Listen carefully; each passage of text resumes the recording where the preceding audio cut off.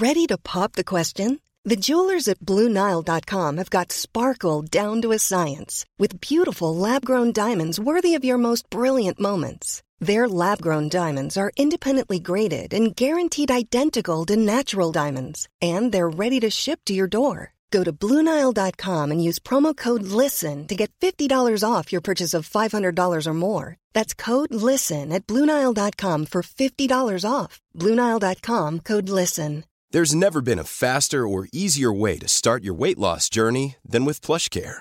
PlushCare accepts most insurance plans and gives you online access to board-certified physicians who can prescribe FDA-approved weight loss medications like Wegovy and Zepbound for those who qualify. Take charge of your health and speak with a board-certified physician about a weight loss plan that's right for you. Get started today at plushcare.com/weight loss. That's plushcare.com/weight loss. plushcare.com/weight loss. Quality sleep is essential. That's why the Sleep Number Smart Bed is designed for your ever-evolving sleep needs. Need a bed that's firmer or softer on either side? Helps you sleep at a comfortable temperature? Sleep Number Smart Beds let you individualize your comfort, so you sleep better together. J.D. Power ranks Sleep Number number 1 in customer satisfaction with mattresses purchased in-store. And now, save 40% on the Sleep Number Limited Edition Smart Bed for a limited time. For J.D. Power 2023 award information, visit jdpower.com/awards. Only at Sleep Number stores or sleepnumber.com.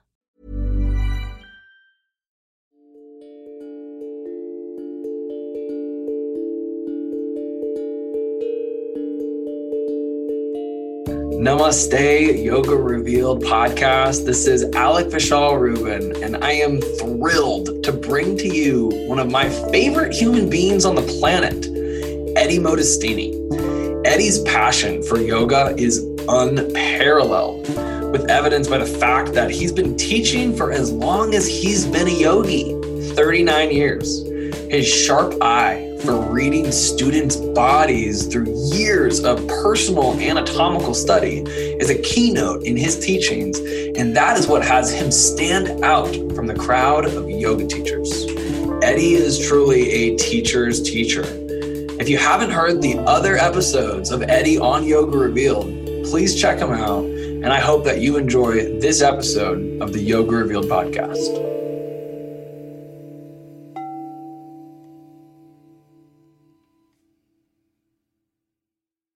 Namaste, Yoga Revealed podcast. This is Alec Vishal Rubin, and I'm so grateful to be here with you today. It is quite a journey from practicing every single day to arriving, right? The beauty of arriving here now. And just last week, whenever that was, I hopped in the car, drove north, and I'm so grateful to be here in Idaho with my teacher, Eddie, practicing, living life, and just connecting in, the journey of the lens of yoga in so many different ways. And as many of you know, over the last almost 4 years now, I've been diving deeper into yoga on the inside, this approach to yoga, which is different. It's there's a depth, right? And Eddie has transformed my life. And I actually met Eddie in 2016 at a yoga festival in Boulder, Colorado. And next thing I knew, I was in India and we were doing more of these podcasts with Eddie. He's been on the podcast several times. You can check it out. If this is your first time hearing from Eddie, totally listen to this interview and also check out the past 3 interviews that he is on in Yoga Revealed. So Eddie, thanks for welcoming me to Idaho, to your home, to share in practice and to share the joy of life and fly fishing. And it's an honor to be able to always share the long connection that seems has gone over lifetimes with you here today. Feels that way for me too. It's awesome. I love it. So we've talked about a lot of different things on Yoga Revealed before, and I know that we've dove into your student-teacher relationships and where modern yoga is and where it's come from, and the great teachers that you've studied from, just to name two of them, Pattabhi Jois and B.K.S. Iyengar, and some of the teachers that you've taught, like Sean Korn. And I mean, we don't even have to go down the list because you're a senior teacher here in this country. And I'm just curious for you, like almost 40 years into your practice, not even just teaching, but your practice. What's alive for you? What's alive for you in your yoga practice right now? Pranayama is very much alive. I love pranayama. It's something that gives me so much to explore. And meditation in asana. I mean, that's really a great way to describe yoga on the inside. In yoga on the inside, we set a pose. It's usually supported, but not always. And once the pose is set, then there's an opportunity to really drop in. And the mind doesn't have to continually review the setting, but the mind can actually go toward the core of your being and really look into what you're experiencing from the setting, not rehash the setting over and over again, which happens a lot when there's a lot of instruction given toward how to fulfill an asana. But it's to really feel what that asana, what that setting brings into your life and how you can work with it. And how does that, like, as you share that, it makes sense to me. I've studied a lot with you over the last almost 4 years now.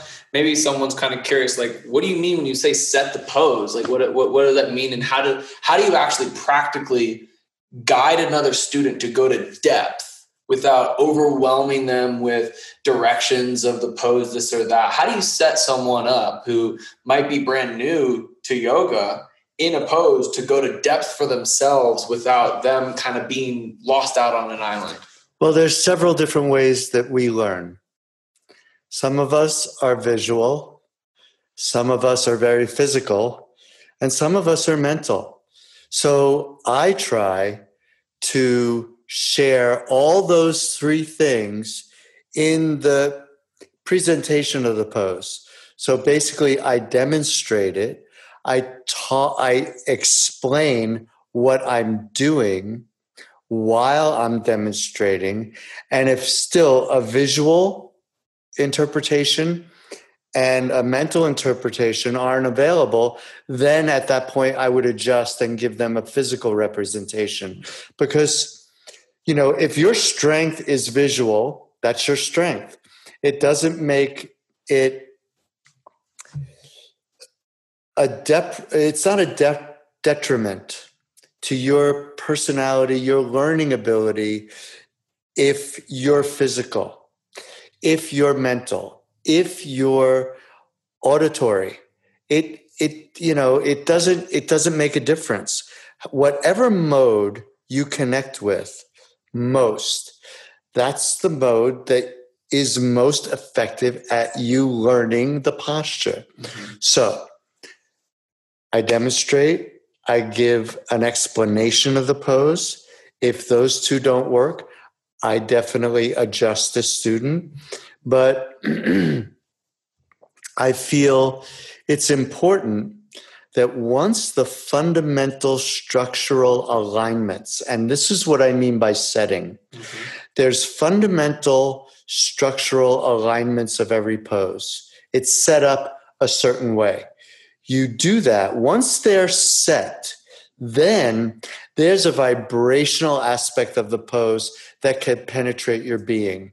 If you're sensitive, and if you're not sensitive, you develop sensitivity through the practice of yoga. Yoga definitely makes people more sensitive. Absolutely. There's two routes, two points of reflection that I want to go down with you. So I'm going to have to table this first one, which is based around Zoom calls and teaching on Zoom now from the three ways that everyone learns, because obviously one's restricted.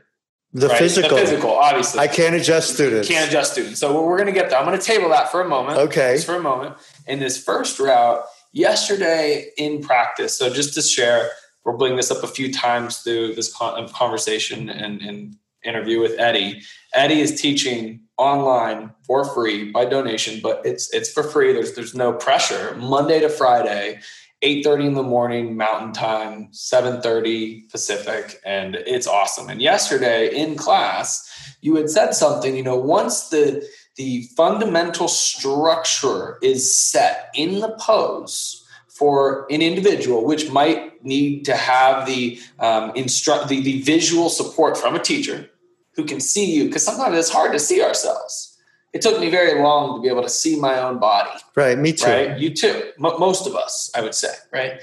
And you said something that was so profound. I'd love for you to say it again and elaborate on it, how when we get in my paraphrasing, my representation to what you said was, when we get into the pose, there is this ancient connection to all those who have stood here before us in the practice. And we're in, for instance, a supported Trikonasana, triangle pose, right?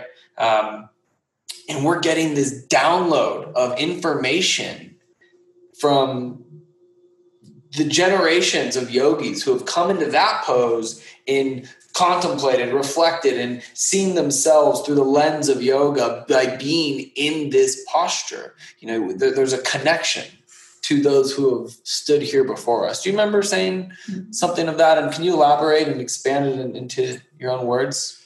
Yeah, I basically said there's a thread. It's like a mala. It's continuous. It doesn't end. And there's a thread in yoga. If somebody is practicing yoga, whether it's now or 4,000 years ago, by getting into the posture and starting to look inside at what they're experiencing, they have realizations about themselves. And as we get into the postures and we start looking inside our internal landscape, the landscape of our being, which has a lot to do with our personality, with our individuated consciousness. You're an individual, I'm an individual. There's a separation to some extent. As much as there is oneness, there's a separation between us. And I think in my unique way, and you do too, but the asana connects us. And through that thread of connection, we can come to very similar or same realizations that anybody has connected with that asana over the generations, which can be 40 generations of people that have been practicing this. And some argue about the length of time yoga has been a practiced skill or a practice method of spiritual expression. I don't know about the dates. I really don't know. I haven't studied enough to really do my due diligence with the dates, but I know it's ancient. And I know that I've realized things in postures because of my connection with the posture. I've been connected with other people who have practiced those postures and had those realizations before me. Basically, it said there's nothing really new in yoga. I've discovered a pose, and somebody comes up with a pose. It's probably been practiced before. It really has. It's like a cosmic, universal connection. Really. And there are poses that have come into my being that I haven't studied with a teacher, that have just come from my practice. But is that my pose? Should I name that pose Eddie pose? No, it's not my pose. No Eddie Asada. The thing is that I discovered it through my openness of being and my sincerity with connecting to the practice. Yeah, I feel that. I feel your genuinity in how you practice and how you seek to show up. And just as much as you set the pose for yourself to go to depth, in having gone to depth, you had to go to detail first. And I see that show up in so many different aspects of your life. From painting, you're an incredible painter, to the food that you cook, to the fly fishing that you are so proficient at. Thank you. Yeah, I mean, it's so cool because, I see how you've allowed yoga to ripple out into every facet of your life. It's really cool because As a jeweler, you're an amazing goldsmith. Right. Okay. So all of those things that I do, hobbies, let's say. Sure. I'm a hobbyist. So I love fly fishing. I love building fly rods. I love jewelry. I love making jewelry and, sharing that jewelry with people. I really love painting. All of those are very meditative. And what happens with the breath in yoga, the way it propels you into the present moment, is the same thing that happens when you're focusing on fly fishing, when you're focusing on building something, painting a painting, making a piece of jewelry. Your mind can't be wandering. I'm not skilled enough. Sometimes we become practiced enough at a skill so that we can allow our mind to wander and think about our next meal or some plans we have or memories that we have. But when you're learning a skill, you can't let your mind wander. You have to be focused. It's like you can't breathe before or after. You can only breathe now. So all of these things have been brought into my life because of yoga. I don't think I would be a decent painter, or I don't think I could be as close to the goldsmithing as I am if it wasn't for yoga. And it's the same with fly fishing. You can't let your mind wander. Right. And I think it's so cool because the connection that you just made from the thread that has been practiced before in these asanas and the realizations that you've come to in doing the pose and being in the pose, and that realization is it's not actually you. Like it's been experienced before and it's just coming through to you like you're remembering. It's so in alignment with this quote, and I'm going to read it, and I'd love for you to elaborate on it and to reflect through it. It's one of the earliest known definitions of yoga. In the 6th chapter of the Katha Upanishad, it says, "The condition in which the senses are held still and one becomes undistracted is named yoga." 6.11. Okay. So I think there's a little bit of a trap there. Could you read it again? I could read it again. It's a difficult one. So the condition in which the senses are held still and one becomes undistracted is named yoga. So do I think the senses are held still? I don't. I don't know. That's pratyahara, and that's a totally different absorption point. Oh, well, here's yoga. When you're fully absorbed, then the senses are held still. But it's the absorption that holds the senses. I see so many people in so many practices trying to hold their senses still, and they're distracted. They are distracted by the comings and goings of life. But when you're fully absorbed by what you're doing, whether it's dance, Tai Chi, fly fishing, any skill that you really put 100% of your focalization of consciousness into, your senses are held still because you're absorbed by the moment. Even if it's the breath, if you're just thinking about your breath and you follow your inhalation from the beginning all the way through to the end, most people that are unpracticed don't have the ability to look at their breath from the beginning to the end without a thought coming into their consciousness. So it's the absorption, it's looking at a topic, looking at a subject, looking at a process, and fully giving yourself 100% to that process that holds the senses still. It's not separating the senses. And okay, it's like it's said we have 6 senses, right? The 6th one is negotiable, but I think there's even more than 6. I think there may be 7 or maybe more, because we have means of perception that many of us that are watching have experienced that we can't say, oh, I heard that from somebody. Sometimes we just sense something's different.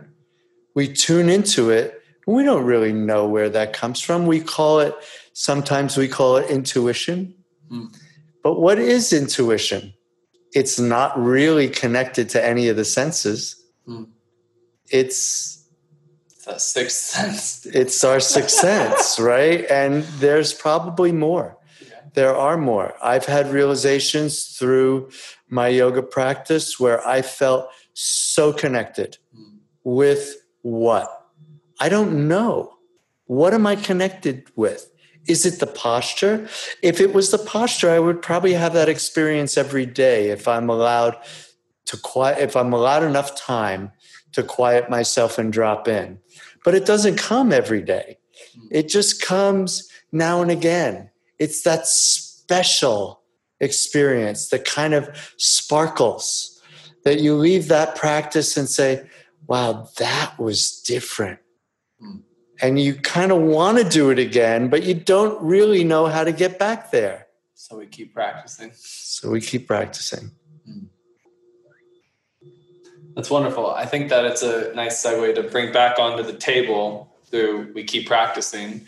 And, for you as a teacher, you're teaching on Zooms every day, Monday to Friday, and you're teaching weekend workshops on a monthly basis. It's really awesome, from pranayama workshops to healthy backs workshops to hip workshops. It's awesome. I love it. I love seeing it create more momentum through yoga on the inside, this system that you dove into, from changing systems from Ashtanga Vinyasa Yoga to Iyengar yoga first. Iyengar yoga first to Ashtanga Vinyasa Yoga to back to Maya Yoga Studio, and then kind of surrendering Maya Yoga to Nikki and your past partner and the mother of your children, an amazing Vinyasa yoga teacher in this country, one of the best, and creating yoga on the inside, which I know is very deeply influenced through all the systems with different teachers like Manuso and Arun, and you kind of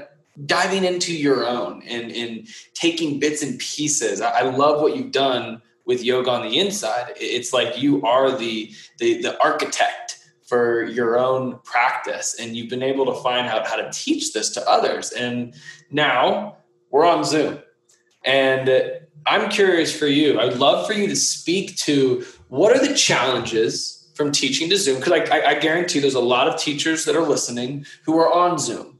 They're probably have felt at some point in time the difference from teaching in person to a room of 2 people, 10 people, 20, 50, 100. I know there are people listening like that. So what are some of the challenges that you've seen on Zoom that you literally cannot physically address, that you can address in the studio room? And how have you been able to work with that? And what are some of your pros that you love about teaching on Zoom? Well, let me talk about what I love teaching on Zoom first. It's been my experience that I'm witnessing students take more personal responsibility for their practice. I'm not in their room. When I am in the room, sometimes students are like, oh, if I'm doing it wrong, he'll correct me. I think that is the attitude sometimes. But when you're home alone and you're just listening and maybe watching a demonstration of a posture, you're more responsible for assimilating that posture and performing that posture as accurately as you can, because there's nobody in there. I mean, I do correct the students on Zoom. I look at each individual box. There's 25 students on every page, and I scan the pages and look to see if people are accurately performing the pose. And then I encourage them to drop inside and get in touch with themselves. So I learned how to teach from studying and then practicing. And I teach what I practice. I teach what makes sense in my body. I don't necessarily teach what my teacher taught me, because my teacher was teaching me what made sense for their body. And as a young teacher, the first 5, 10, 15 years that I taught what my teacher taught me. That's my truth. Wow. And so now, I have 39 years, 3 months of practicing yoga. I don't know the hours and the days, but I might be able to figure it out. But I've been practicing 39 years, and it's really exciting for me to watch that, to watch my practice and to watch it evolve and to see what my being gravitates toward. Because yoga has always been inspiring. It has never become boring. It's always been exciting because the ceiling is so high in yoga. There's no end. You can explore yoga for many lifetimes if that continuity is really true, which I can attest to. But, I do believe that I've been here before and that I will return. I do believe in that continuity. And I believe I've practiced yoga before. Even though I came to this life and I started yoga very stiff and very restricted in my range of motion, the way I studied it, applied what I studied to my body, the way my body opened up, I really feel like I've done yoga many lifetimes. And when you came to yoga in pain, I think you said with 2 slip discs. 2 slip discs. 2 slipped discs in your back. What was it that you were like, I'm not getting a surgery. I'm gonna fix this myself? Well, I had my left kidney removed when I was 12. And when they used this machine that had a crank on it to pull my ribs and my pelvis apart, once they made the incision, to get back to the kidney. Whoa. And remove it safely. So that machine put a tremendous amount of pressure on my discs. And this is how I feel that I hurt myself, that it was done in surgery. I had back pain from that surgery onward for many, many years, probably I got this back surgery when I was 12, Wow. and the pain lasted until I was about 28. Wow. 29. And when I started yoga, the pain was more in the class, but less in my life. And it was that communicated to me that this practice could heal my back. And I've been pain-free for close to 40 years. Well, close to 30 years. It took about 10 years to erase the pain from my back completely. And 10 years, that's a lot. Most people say, I can't deal with this pain for 10 years, and that's their choice, and they might choose another avenue. Mm-hmm. But there can be restrictions in your life from choosing those other avenues. Right. Once you're surgically corrected, there are side effects for all medications, all surgeries, and I didn't want that. I wanted freedom. Yeah. And so I got a hint that this practice could help me, and I gave it everything I had. That's how I healed myself from pain. Yeah. And it's not like sometimes I go skiing and I get hurt. I've been hit on the slope 3 times in the last 10 years, and I fell trying to keep up with my son once. And I've done some damage to my body with things that I enjoy doing. But yoga has never failed me. It's helped me heal every single injury that I've had so far. What do you feel like the highest blessing that yoga has brought into your life is? The highest blessing? Being able to help people. I started by helping myself. That was my whole intention. It was very self-centered. I wanted to really heal myself from the pain I was experiencing. And I had absolutely no intention to teach. And one day I got a phone call from the university and said, "We heard you're a yoga teacher." And I said, "That's not true." I practice yoga, but I'm a baker. I go and make croissants every day. I get up at 3:00 in the morning and go to a bakery, and I bake croissants every day. Why are you asking me about yoga? Well, we have this class that's full of students, and there's nobody to teach them. And at that moment, I got the idea to ask them how much they were paying. So I said, "How much are you paying?" They said, $25 an hour. I said, "Where do I come? I would love the job," because I was making $7 an hour, getting up at 3 a.m. to bake croissants, which I love to do. But I was pulled into that class by the university. Which university? The University of Massachusetts in Amherst. I went out and bought a book called Runner's World Yoga Book by Jean Couch. And it's stretching for runners. And she was an Iyengar yoga teacher. And I used that book to teach that semester exclusively. And I taught out of that book. That's funny. And that's how I started teaching. Wow. And I never stopped. And really the greatest blessing in my life is giving me a vehicle where I can help people alleviate some of the pain that's in their life. Because the first noble truth is that in life there is suffering. Yoga makes suffering less. There might be pain, but suffering has a lot to do with our resistance to pain.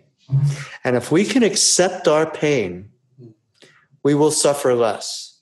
If we can lean into our pain and really accept it, then we start to make friends with it. And once we start making friends with it, if we make minor adjustments, we can find out where there's a little bit less pain. Mm. If you run from it initially, it's going to chase you. And it's going to stay in your body. Mm-hmm. But if you make these minor adjustments, and you sense, oh, well, that feels a little bit better. That is the process of chasing your pain.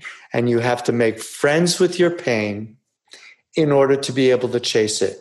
Some teachers of yoga recommend the moment there's any pain in the body to move away from that position. That is not me. I mean, that's why a lot of my students are much more popular than me, because students don't want pain. Hot, sharp pain, I disagree with.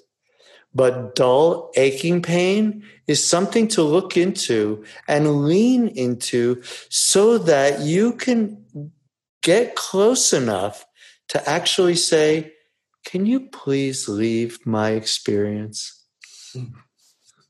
I'm uncomfortable. But you have to get close to your pain in order to politely invite it to leave, or else there's an argument there. And that's where resistance comes in. And that's where suffering starts. Pain plus resistance equals suffering. I love that the blessing in your life, to bring that full circle, is helping people. And I wonder for you, like, based on what you've just shared from, students perhaps not leaning into their pain on a mass collective level, modern level, right? Especially in America. And, from what you just shared, how the greatest blessing to come into your life through yoga is helping people, right?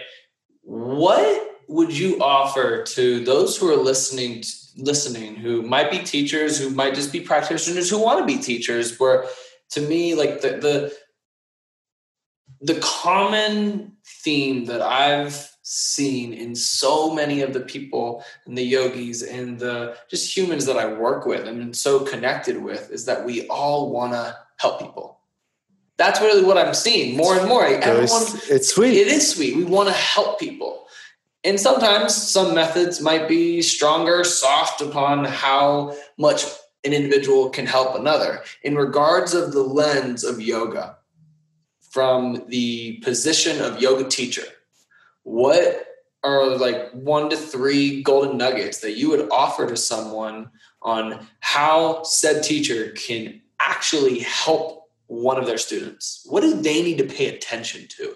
What do they need to be cognizant of? Well, I've been around a lot of yoga teachers, and a lot of yoga teachers prepare for their yoga classes by studying the postures, by learning the fundamental structural alignments of the postures, possibly by trying to figure out a sequence and how that's going to land on students, possibly figuring out a playlist for their class. So what about the student? The student's not included in any of those 3 applications of preparation. I try to look and study my students. I try to watch carefully the way they walk into class. I try to listen, and I ask students if they have anything they'd like to work on, if they have any pain, if anybody has any injuries. And that's when the class really starts to become effervescent. What do you mean by that?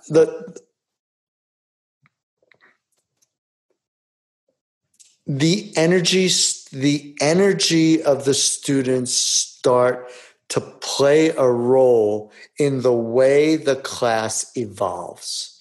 And it's through their needs. And it's a hard way to teach. This is not easy. To look at somebody move at somebody move into a pose and say, oh my God, they've actually missed this piece. Let me go and whisper to that person about that piece. Let me go help every individual as much as I can. And most of us as yoga teachers teach general classes. Mm-hmm. We're involved in the instructions. We're involved in the sequence. We're involved with the approach, with the energy that we're trying to create, the atmosphere that we're trying to help people experience. But I'm really interested in the individuals in my class. I want to study how your body works, how your spine navigates through this pose. I want to look at the individual as closely as I can so that I can connect with that individual and make their yoga personal. Because there's many directions for every single pose. Trikonasana has a set of directions. Parsvakonasana has a set of directions. And we can know those directions really well and still not get personal with the individuals in our class. I really love how what you've shared, you've also spoken to in just a few words, and that you don't just teach yoga, you teach people. I teach people. That's what inspires me. I do teach people yoga, but the emphasis is more on teaching individuals than it is on teaching the yoga poses. Right. Even though I use the yoga poses to teach individuals, I'm not fulfilled by getting somebody to do a perfect triangle. But what is a perfect triangle? It's very different from somebody that has this affliction than somebody that doesn't have that affliction. So can the person with the affliction do the perfect triangle? What if they come out of a wheelchair and they can't stand up? Do you have the ability to lay somebody down in triangle pose, put their feet on the wall, and have them do triangle pose laying down? I have the flexibility in my mind because I've had great teachers. Right. My teachers have done this before me. I've watched them very carefully. I didn't invent that idea. Right. Mr. Iyengar brought that to the table. Brought a lot to the table. H.S. Arun brings that to the table. Yes. Manuso Manos brings that to the table. I follow the thread of my teachers. That's why I'm connected to the tradition that goes back to Krishnamacharya, right, that goes back to all the way. Mm-hmm.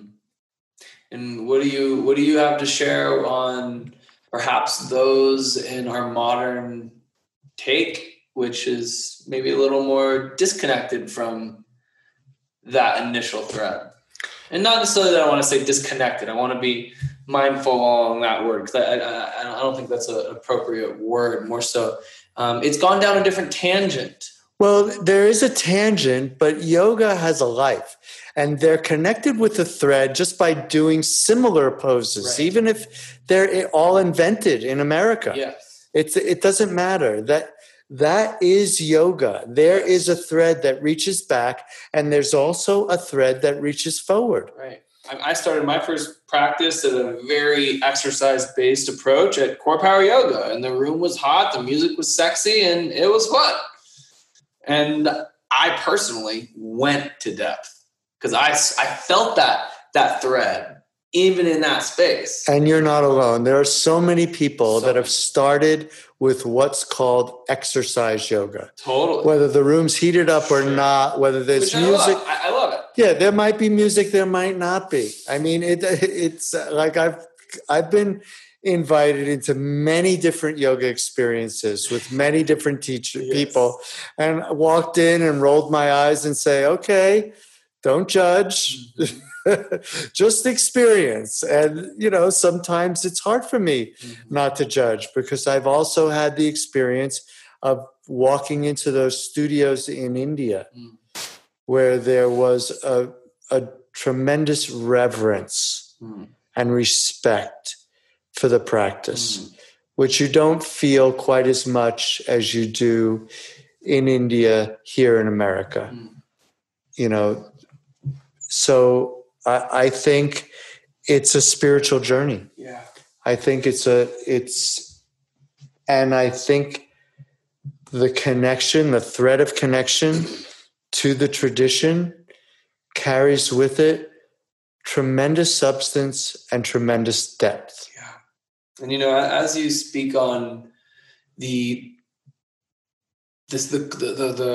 quality of reverence, because I think that there's a quality of reverence that you hold for yoga, for the journey itself in serving yoga. I want to transition into something that's quite sensitive and maybe controversial. You're going to put me on the spot. We're going on the spot, Eddie, because it's something that you and I share.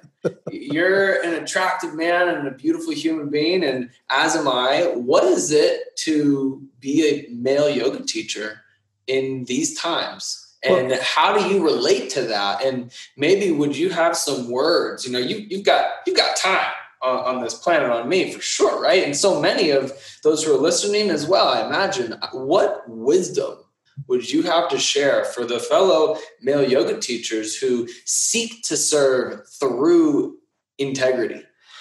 Well, it's not a good environment to adjust students in. And that's really kind of sad because those people that are physically oriented in their educational modality, they're not going to get it through description of words, and they're not going to get it through watching a demonstration. They need to be touched. What I do personally is I work with a lot of women that have the ability to adjust. And I have women adjust women. Like your yoga teachers that are in the room teaching with you. Yes. Who are on that level of teaching with you. Yes. Just a good clarity. I'm sorry if I'm not being clear, but I mostly adjust the men in the room. And still, it's a vulnerable situation. It's vulnerable for a woman to adjust a woman and for a man to adjust a man. We're in a time where there has been so much sexual abuse that many people can get triggered in a yoga class. And it's not necessarily what's happening in the yoga class, but the trigger that reaches back into those individuals' past where they've experienced trauma, whether it's verbal trauma, mental trauma, physical trauma. And if it's been of a sexual nature, they're vulnerable. And being able to work with that is very delicate. I would advise, this is a question you asked me, I would advise male yoga teachers to adjust less, to be very careful of the sensitive parts of the body, to put a sticky mat or a block between your hand and the student, because you can give action of the skin without actually touching them. Right. I saw Manuso do that to a woman in Trikonasana. He grabbed the foam block and he pulled it along her upper rib cage to rotate the side body to the skin. And I witnessed that. Manuso will not touch students like he did. And when Manuso was adjusting students of mine that I brought into the class, he would say, "Hey, Fast Eddie, get over here." I'm like, "Manuso, you're still calling me Fast Eddie?" And he'd say, "Watch me adjust." And he would show the adjustment just to keep the cleanliness there. Yeah. And not to be groping in a secret corner of the room. It's it's a vulnerable situation. And I would caution people in their adjustments. And it's kind of a shame because adjustments are really effective. They are. They're so effective for at least a third of the population. They feel great. Those of us that are physical in our orientation, which I have in my learning modality, I learn from being able to be put, especially in my early days in yoga when I had less sensitivity. On Zoom, what I do is I reach for the most accurate description as I can through closing my eyes and trying to touch into my personal practice and remembering the things that I did and trying to apply that to the students that are on the Zoom. And still, sometimes it falls short. Yeah, beautiful. I appreciate I just think it's something that is to be addressed. It's an important reminder for those who are teaching in person, where I do know some people who are teaching in person during these times, and they're spaced, and then most people are online. So I think there's some great things from your almost 40 years of teaching experience and what you have to offer. And I'm just so grateful for the connection shared and the opportunity that I get to learn from you and to be a better student and hopes to be a great teacher as well. And I hope that a lot of people have pulled something from this interview, and I know that this won't be our last for Yoga Revealed. And I'm curious for you, what invitations might you have for the individual seeking yoga? What invitation might you have? What invitation? Research your teachers. Find out what their experience is. Find out how many years they've been practicing yoga. You remember I said in the beginning of my yoga practice, the first 15 years. That's quite a long time. Quite a long time. And some people feel that they're adept at yoga after 3 and reach out to start teaching. And I would ask students to really research their teachers, see how many years they've experienced yoga in their own practice, see who their teachers are, explore where they're teaching, how they're teaching, what method they're teaching, and, look at any reviews that might be available.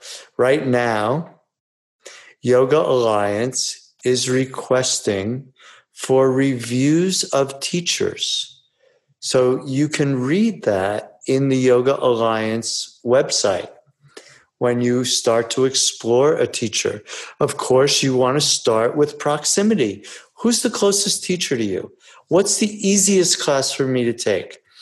Because a lot of times we're choosing classes these days not because of who's teaching them or what method they're teaching in them, by how convenient is the class for me. Does it start a half hour after I get out of work? Or it's convenience, proximity. All of these things are factors in how we start to study yoga. One thing great about Zoom is that now I can get up at 4:30 in the morning and study with H.S. Arun. A senior teacher in India. That is fantastic. He's sharing his Zoom classes from Bangalore, India. And if I get up at the right time, his classes start at 5:30. On Mountain Time, 5:30 Mountain Time, 4:30 Pacific daytime. So I need to get up an hour before class in order to really present myself properly to my teacher. So I do that now. That's wonderful. Not every day, but from time to time. I love that.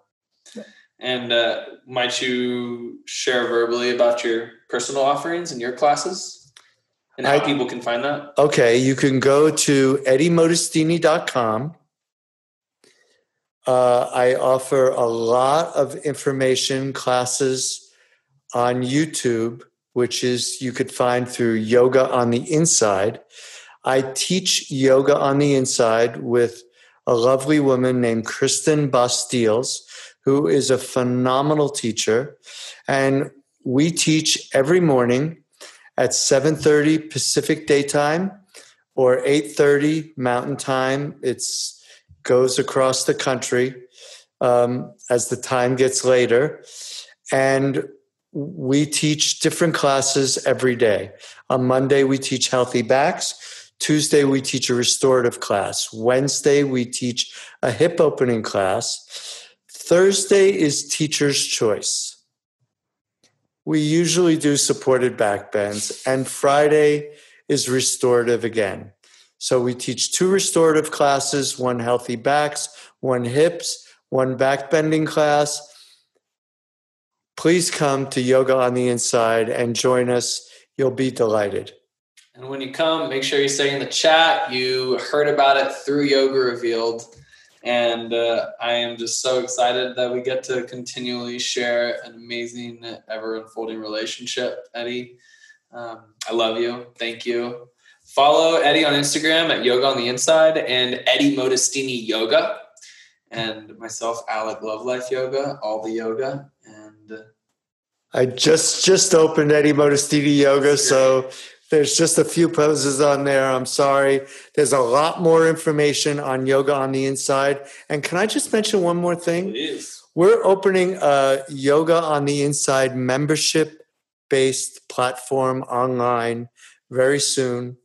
And it's going to have, I've already filmed 200 videos of individual postures, all of which are supported, which will be sequenced for different topics, and where you can study individual poses on how to get in and out of them at your leisure. So Yoga on the Inside is what we're really trying to get behind because it's meditation, it's asana, and it's soothing and comforting to your being. If you're looking for a teacher and you're feeling some kind of spark and a connection to what's been shared here, I do invite you to reach out to Eddie on Instagram, subscribe to the YouTube, and hey, consider this membership that we'll be launching in the coming weeks to months. And you might have yourself a brand new teacher that will help give you the tools to serve yourself, get yourself out of back pain, tune into the own afflictions that life will bring us, that, you know, we'll hit the ground, we'll fall. And these tools of yoga teach us how to get back up more gracefully each and every time more and move forward in life in a big way, and to teach us how to stand on the Tadasana, on our own mountain. That's just, at least that's my experience. And I want that for you. We want that for you. And from our hearts here, from Yoga on the Inside, love life. Namaste. Namaste. Yoga Revealed. I hope you got as many gemstones as I did from this conversation. This is Alec Vishal Rubin. And if you are curious on how to find Eddie and practice with him, go to yogaontheinside.com. As for information on Eddie's free classes, Monday through Friday, 8:30 a.m. Mountain Time. It's free. Check it out on his website and sign up. Also, be sure to follow Eddie Modestini Yoga on Instagram and Yoga on the Inside. And in my life, when I devoted myself to the practice of yoga, I have watched yoga turn every page in my life in order for me to propel forward with greater points of expansion.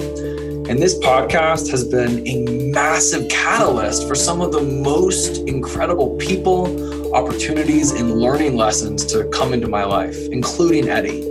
And I'm so grateful to share this with you. Eddie Modestini is the man who brought Purium into my life.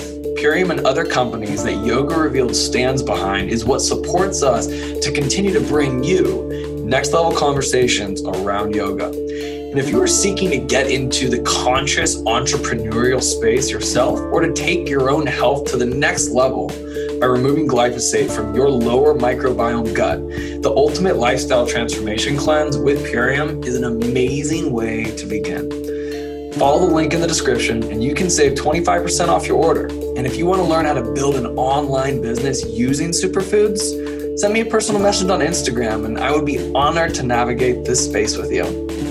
My friends, we are all in this together.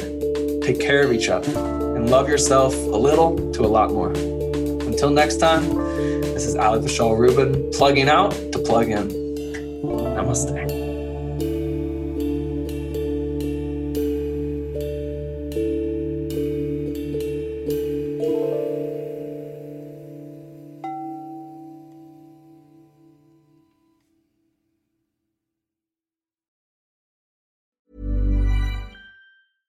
This message comes from BOF sponsor eBay.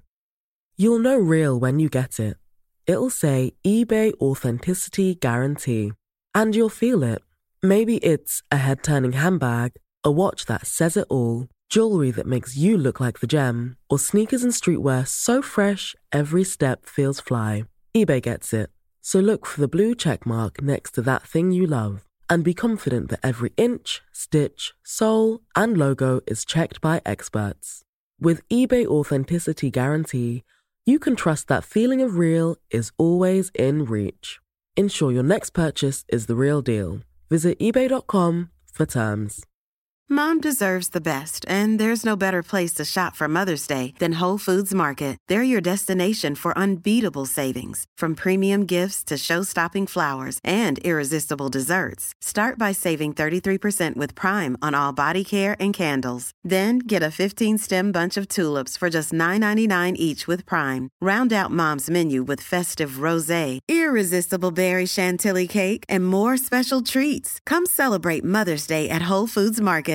Hey, it's Paige DeSorbo from Giggly Squad. High quality fashion without the price tag. Say hello to Quince.